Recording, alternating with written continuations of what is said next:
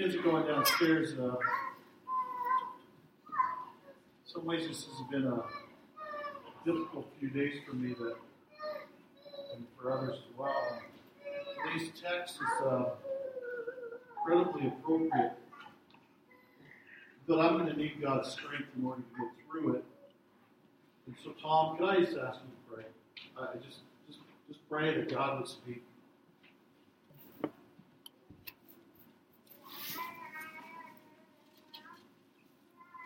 We know it's by your grace that we're here this morning, that you have called us out of darkness and into your marvelous light. You have rescued us from being those who oppose God. Somehow, by your grace, had our lives transformed. And that was only your work, by your Spirit, by your word. And so, Holy Spirit, we pray that you will breathe on your word and bring life to our dead hearts and new hope to us, that we might trust entirely in you as we hear, Lord, your word. May it bring life to us and cause it to take root in our lives and bear fruit for your great name. Jesus, your name is above every name. Our knees bow and our hearts bow to hear from your word. So bless our brother as he is called upon to speak and teach your word. Grant him strength and grace to do it wisely and with the work of your Spirit to bring life to us. In Jesus' precious name we pray. Amen. Thank you, Tom. Welcome to Thank you. We're in 1 Samuel 23 and 24. But before we go there, I just want to read Jesus in his farewell sermon in John 14, 15, and 16. He concludes that sermon with these words. I have said these things to you, that in me you may have peace. In the world you will have tribulation. But take heart, I have overcome the world. John 16:33. The NIV translates that, in this world you will have trouble. The net translation, the online translations, translates it this way. In the world you have trouble and suffering. And the New Living Translation says it this way. Here on earth you will have many trials and sorrows. Listen again to what Jesus said. I have said these things to you, that in me you may have peace. In the world you will have tribulation. But take heart, I have overcome the world. So true. That David's life in 1 Samuel, and even what we've been reading, so exemplifies these words. So with those words tucked in the back of your brain, let's begin by taking a peek at what's going on in 1 Samuel chapter 23 and 24. Okay? Now they told David, behold, the Philistines are fighting against Keilah and are robbing the threshing floors. Therefore David inquired of the Lord, shall I go and attack these Philistines? And the Lord said to David, go and attack the Philistines and save Keilah. But David's men said to him, behold, we are afraid here in Judah. How much more then if we go to Keilah against the armies of the Philistines? Then David inquired of the Lord again, and the Lord answered him, arise, go down to Keilah, for I will give the Philistines into your hand. David and his men went to Keilah and fought with the Philistines and brought away their livestock and struck them with a great blow. So David saved the inhabitants of Keilah. When Abiathar the son of Ahimelech had fled to David to Keilah, he had come down with an ephod in his hand. Now it was told Saul that David had come to Keilah. Saul said, God has given him into my hand, for he has shut himself in by entering the town that has gates and bars. And Saul summoned all the people to war to go down to Keilah to besiege David and his men. David knew that Saul was plotting harm against him, and he said to Abiathar the priest, bring the ephod here. Then David said, O Lord, the God of Israel, your servant has surely heard that Saul seeks to come to Keilah to destroy the city on my account. will the men of Keilah surrender me into his hand? Will Saul come down as your servant has heard? O Lord, the God of Israel, please tell your servant. And the Lord said, he will come down. And then David said, will the men of Keilah surrender me and my man into the hand of Saul? And the Lord said, they will surrender you. Then David and his men, who were about 600, arose and departed from Keilah, and they went wherever they could go. When Saul was told that David had escaped from Keilah, he gave up the expedition. David remained in the strongholds in the wilderness, in the hill country, in the wilderness of Ziph. And Saul sought him every day, but God did not give him into his hand. Well, we've got to remember where David is before we move on. We've got to stop and think, okay, where is David? David, remember, was taken from his family. According to Samuel, the prophet, that taking was in a sense of an enslavement. He was now enslaved to the king. Of course, he was in the palace, so things look pretty good. But then he's driven by the king, by the spear being thrown at him. Not once, not twice, but 3 times. He's driven from his family, his wife. So he's not there, and he's literally been on the run. Most scholars think that we're not talking days or months, we're talking years on the run. Kind of feel it. Josh, I think you got a picture somewhere here. Kind of fuzzy. Jump to the next picture. Just kind of the beautiful paradise, right? That's where David is. That's the at the end of chapter 3, the beginning of chapter 4, and all through chapter 24, he's in the wilderness of En-Gedi. Desert. Rocks, crags. He's sleeping on the rocks. He's hiding in caves. This is him, and now his 600 men, as we just read.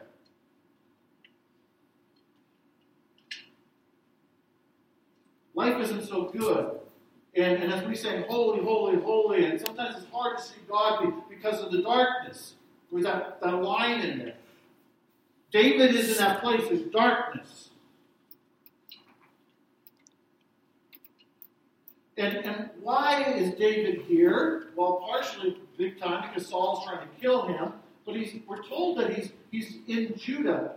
The prophet Gad says, leave the stronghold last week, and I want you to go to Judah. Well, it happens to be that Keilah, the city Keilah, is in Judah. It's a town that's kind of set apart, and so it's easy to attack. Probably, likely, most likely during the time of harvest. And so the Philistines are going to come and they're going to pillage this place. They've worked all year, and now the harvest is there, and they're going to pillage this place. And where is Saul the king who's supposed to protect them from the Philistines? We don't know. But David hears of this and cries out to God, says, God, should we go and take care of them? Should we protect them? Him and his 600 men. But God says, go ahead. And understandably, his men go, David, we're vulnerable. We're vulnerable in Judah. We don't like the fact we're in Judah. Saul's chasing us, and we could be seen here. But now he wants to go and attack the Philistines. And so David, as a gracious leader, he prays again. And God, in his kindness, answers him again. And says, yes, David, go and attack Keilah. Or not attack the Philistines and save Keilah. That's exactly what David does. It's interesting that God had sent David to Judah prior to this, and in his grace he spared the city.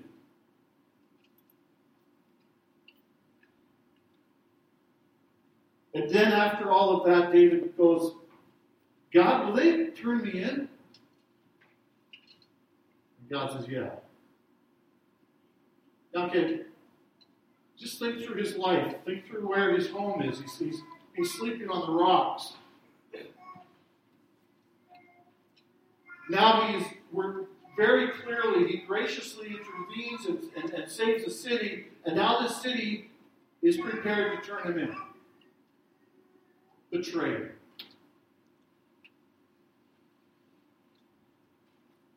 I don't know if you've ever been betrayed, but it hurts. It's hard. And I know some of your stories, some of you have felt that far deeper than I ever have. It's painful. And here's David betrayed. On top of everything else. The darkness has got to be hard.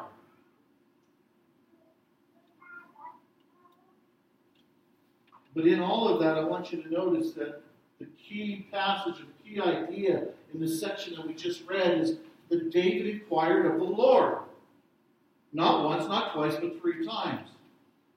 And God answers him every time and very clearly.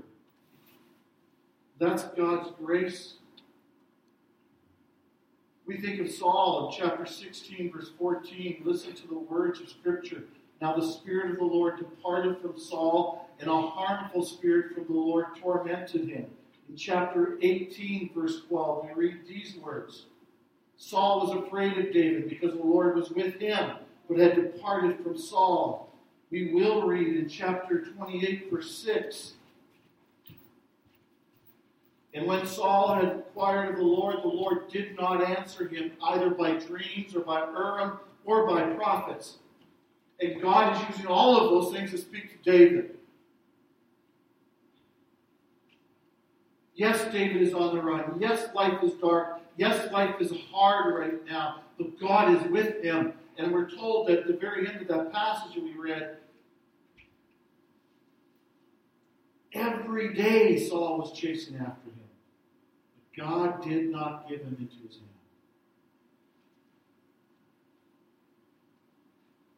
The final sermon of Jesus that we touched on at the beginning of the sermon, in that same sermon, Jesus says, I promise I will not leave you as orphans. He's left His Spirit with us. We're in the midst of what? A world filled with trouble and suffering, and God is with us.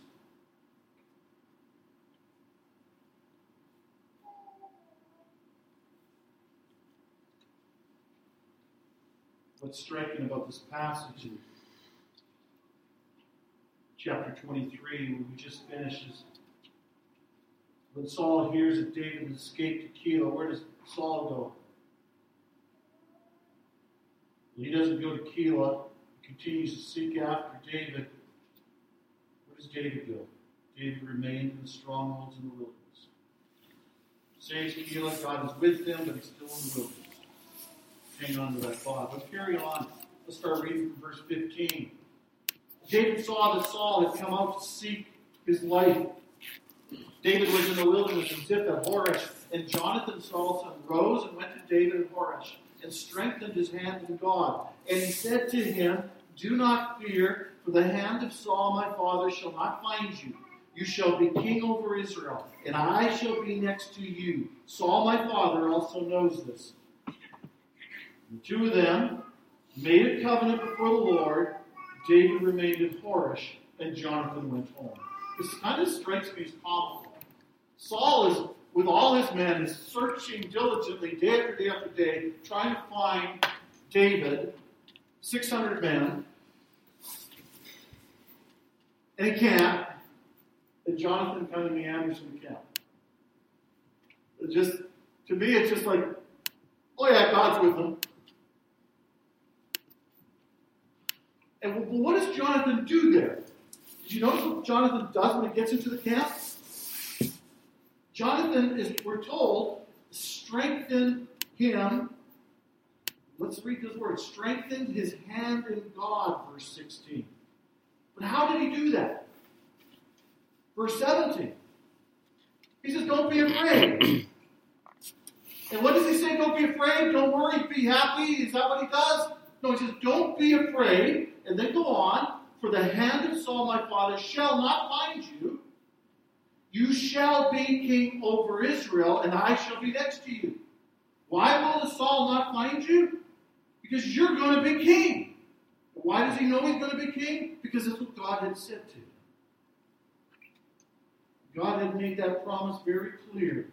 He says, not only that, Saul my father knows this in verse 17. Chapter 16, David is anointed to be king by the prophet Samuel. At that point, David knows that God has said, you will be king. But every once in a while, he needs to remember the promise. what's striking is it's not only David that knows that. Look at chapter 4, 24, verse 4. And the men of David said to him, here's the day which the Lord said to you, behold, I will give your enemy into your hand, and you shall do to him as it shall seem good to you. Literally, his men are saying, David, here's your chance to take out Saul. We're going to get there. But he says, this is what God said to you. You'll be protected from your enemy. Abigail in chapter 25 will say something similar. Abner in 2 Samuel chapter 3 will say something similar. God had made it very clear to David that he would be king. And so what's Jonathan doing? Jonathan's simply saying, David, this is what God has said. Don't be afraid. Trust me. Many of you have done this very thing with me. At critical times, you've spoken God's word into my life. You've reminded me of what God has said, and you've allowed me to take the next step. You've strengthened me in the Lord by sharing what He has said, what He has promised. There is no better way to strengthen someone than say, you know what, this is what God says. I know life is hard right now, and I don't understand all what's going on, but let me tell you what God has said. I need to hear this. You need to hear this from each other. We need this. Jonathan's a faithful friend, and by God's grace, Jonathan finds David in a way that Saul can't find David. But by God's grace, Jonathan simply reminds David of the promises of God. I love that little portion of Scripture. What's fascinating is the city of Keilah betrays David, and we're going to see the Ziphites betraying Jesus. And in the midst of that, you have a faithful friend that God gives David. His name is Jonathan. What's striking is this is the last time he will see Jonathan.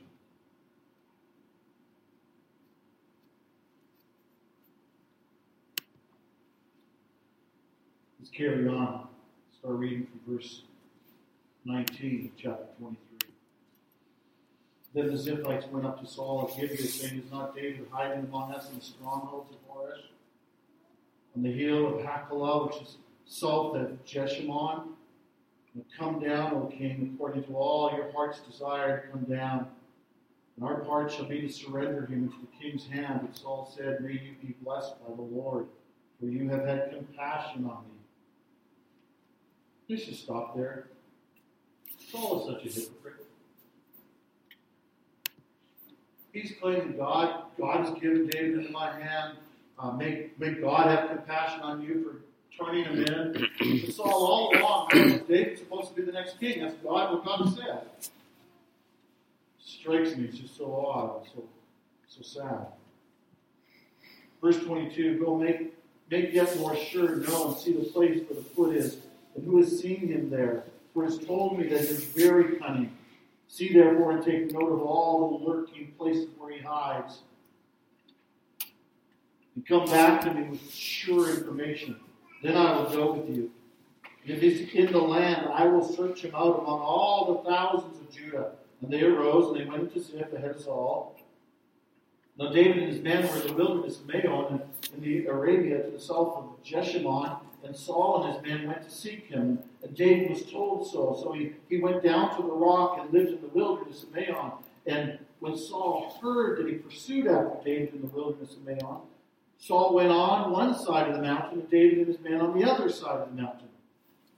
And David was hurrying to get away from Saul, as Saul and his men were closing in on David and his men to capture them. A messenger came to Saul, saying, hurry and come down. Come, for the Philistines have made a raid against the land. So Saul returned from pursuing after David and went against the Philistines. Therefore that place is called the Rock of Escape. And David went up there and lived in the strongholds of En-gedi. I just have a picture of this area. David's like running away, and David's at the tip of the mountain, but on this side, and Saul's at the tip of the mountain, but on this side, and there's literally only 3 feet between them. All he has to do is take another step, and there he is. And some people come along and just by chance, the Philistines are raiding us. Would you come and take care of things? And he has to leave. Tom had maybe a better picture of the old cartoons with the running around the mountain really close, getting closer, closer, closer, just as about to grab them. All the Philistines are attacking. Again, just by chance. Not really. Remember verse 14. God did not give him into his hand. Why? God had made a promise that he would be king.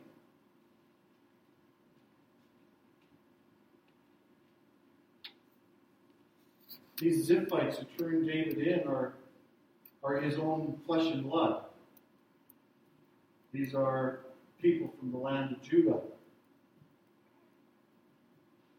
Think they'd be on David's side. And we're told that as Saul goes off to fight the Philistines, what does David do? He remained in the strongholds of En-gedi. When Jonathan in verse 18 goes home, David remained at Horesh. David's situation is not changing. Everybody else seems to get to go home. Chapter 24. When Saul returned from following the Philistines, verse 1, he was told, "Behold, David is in the wilderness of En-gedi." Then Saul took 3,000 chosen men out of all of Israel and went to seek David and his men in front of the wild goats' rocks.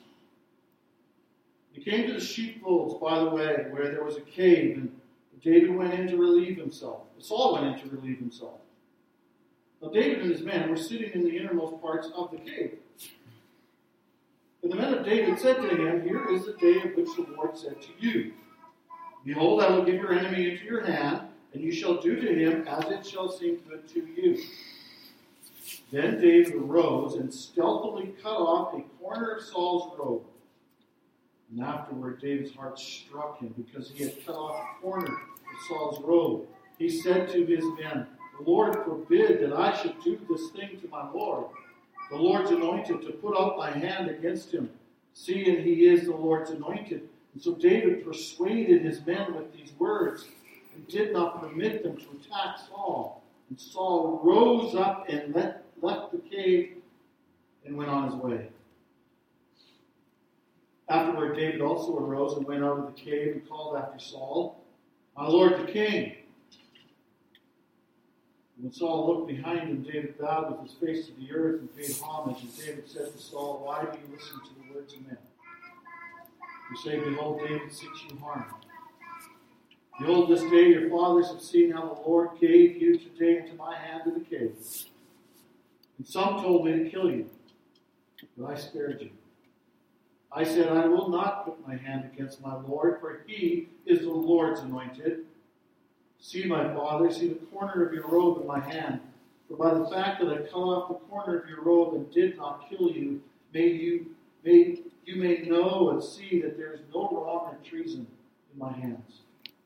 I have not sinned against you, though you hunt my life to take it. May the Lord judge between me and you. May the Lord avenge me against you, that my hand shall not be against you. As the proverb of the ancient says, out of the wicked comes wickedness, but my hand shall not be against you. After whom has the king of Israel come out? After whom do you pursue? After a dead dog? After a flea? The Lord therefore be judge and give sentence between me and you, and see to it, and plead my cause, and deliver me from your hand. As soon as David had finished speaking these words to Saul, Saul said, Is this your voice, my son David? Saul lifted up his voice and wept. He said to David, You are more righteous than I, for you have repaid me good, whereas I have repaid you evil. But you have declared this day how you have dealt well with me, and that you did not kill me, for the Lord put me into your hands. For if a man finds his enemy, will he let him go away safe? So may the Lord reward you with good for what you have done to me this day.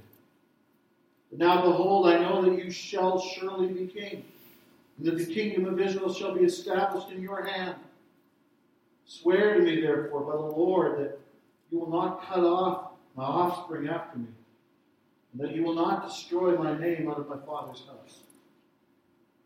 David swore this to Saul. And Saul went home, but David and his men went up to the stronghold. Quite the story, eh? Again, just happens by chance. Providential, God-directed chance. 600 men are hiding in a cave in those rocks that we saw back there. And Saul meanders in. He's got to go to the washroom. Takes off his robe lightly. Does his thing. And David and his men are going, this is it. God has given you the opportunity to put him to death. All of this running, all of this hiding, all of this darkness will be gone, and we can all go back to our families. And you got to admit, it looks like God has done that. David goes, no way. I'm not going to seize and grab the kingdom that God has given me in my own strength. Is really what he's saying. I'm going to wait on the Lord. Now, that had to be hard. Because in the back of his mind, he's thinking, if I could kill this guy, then I could go back home.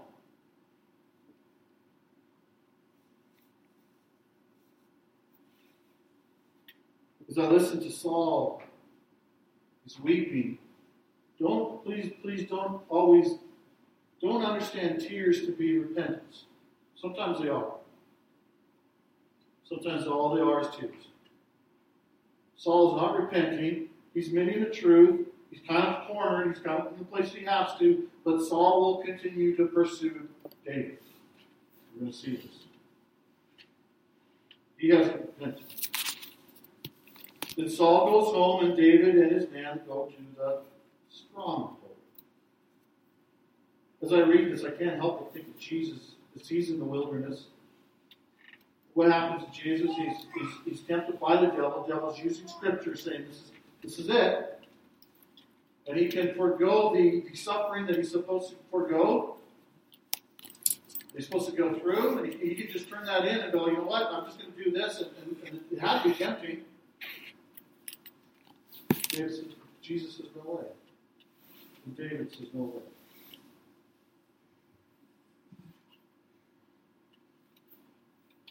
Marvel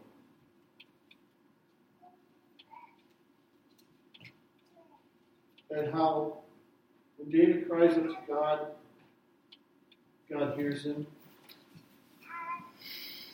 When David needs to be strengthened from God, he hears God's promises. And as David's in the darkest point of his life up until this place, God protects him. You see this just woven through this story. But yet God doesn't remove him from the wilderness. He's still there. Saul goes home. Jonathan goes home. David remains in his wilderness. I don't know where you're at in life, but as I read this, I'm going, oh my goodness, in this world you will have tribulation. In this world there will be suffering. In this world there will be trouble. But we still have a God who hears our prayers, who's given us promises that will speak and strengthen us, and who protects us as we journey through this wilderness. These are good words. These are good words for us. These are good words for the elder.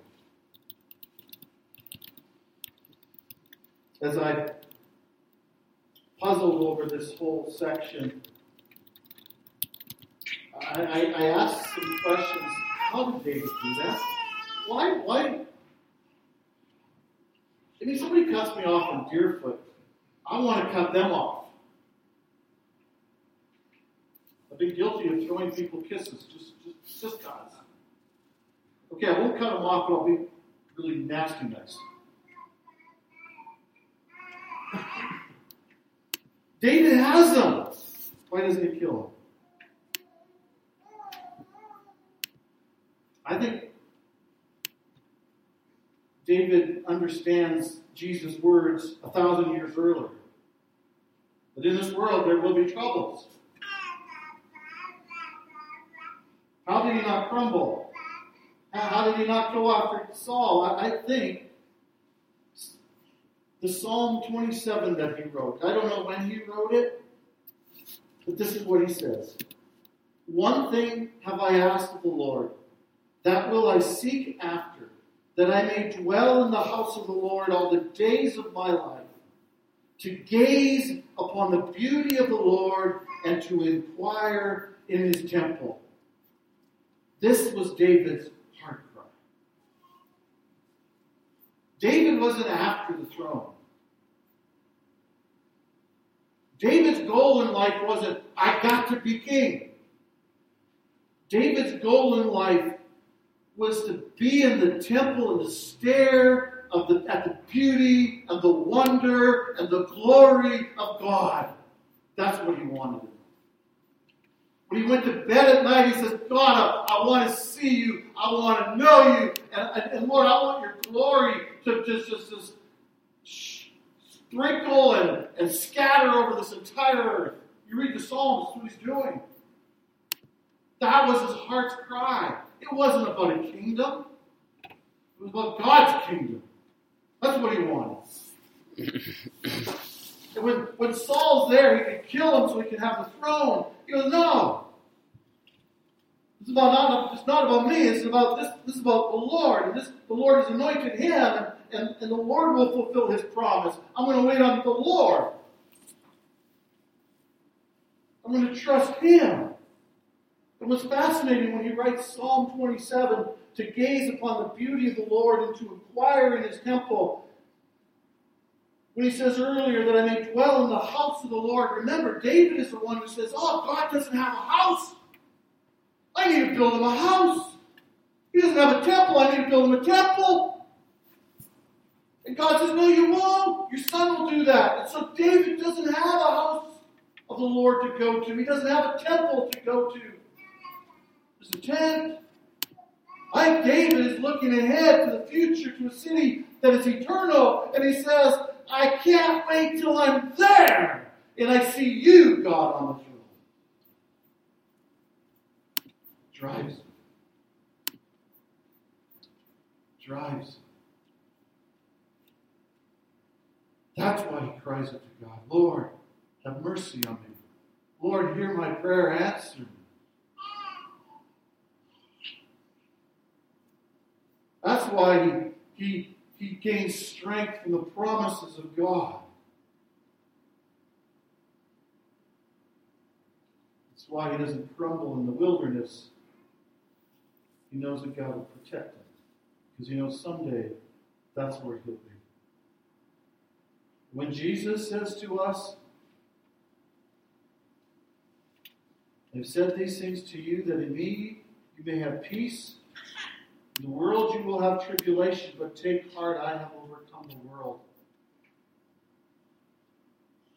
And put her head on the pillow at night.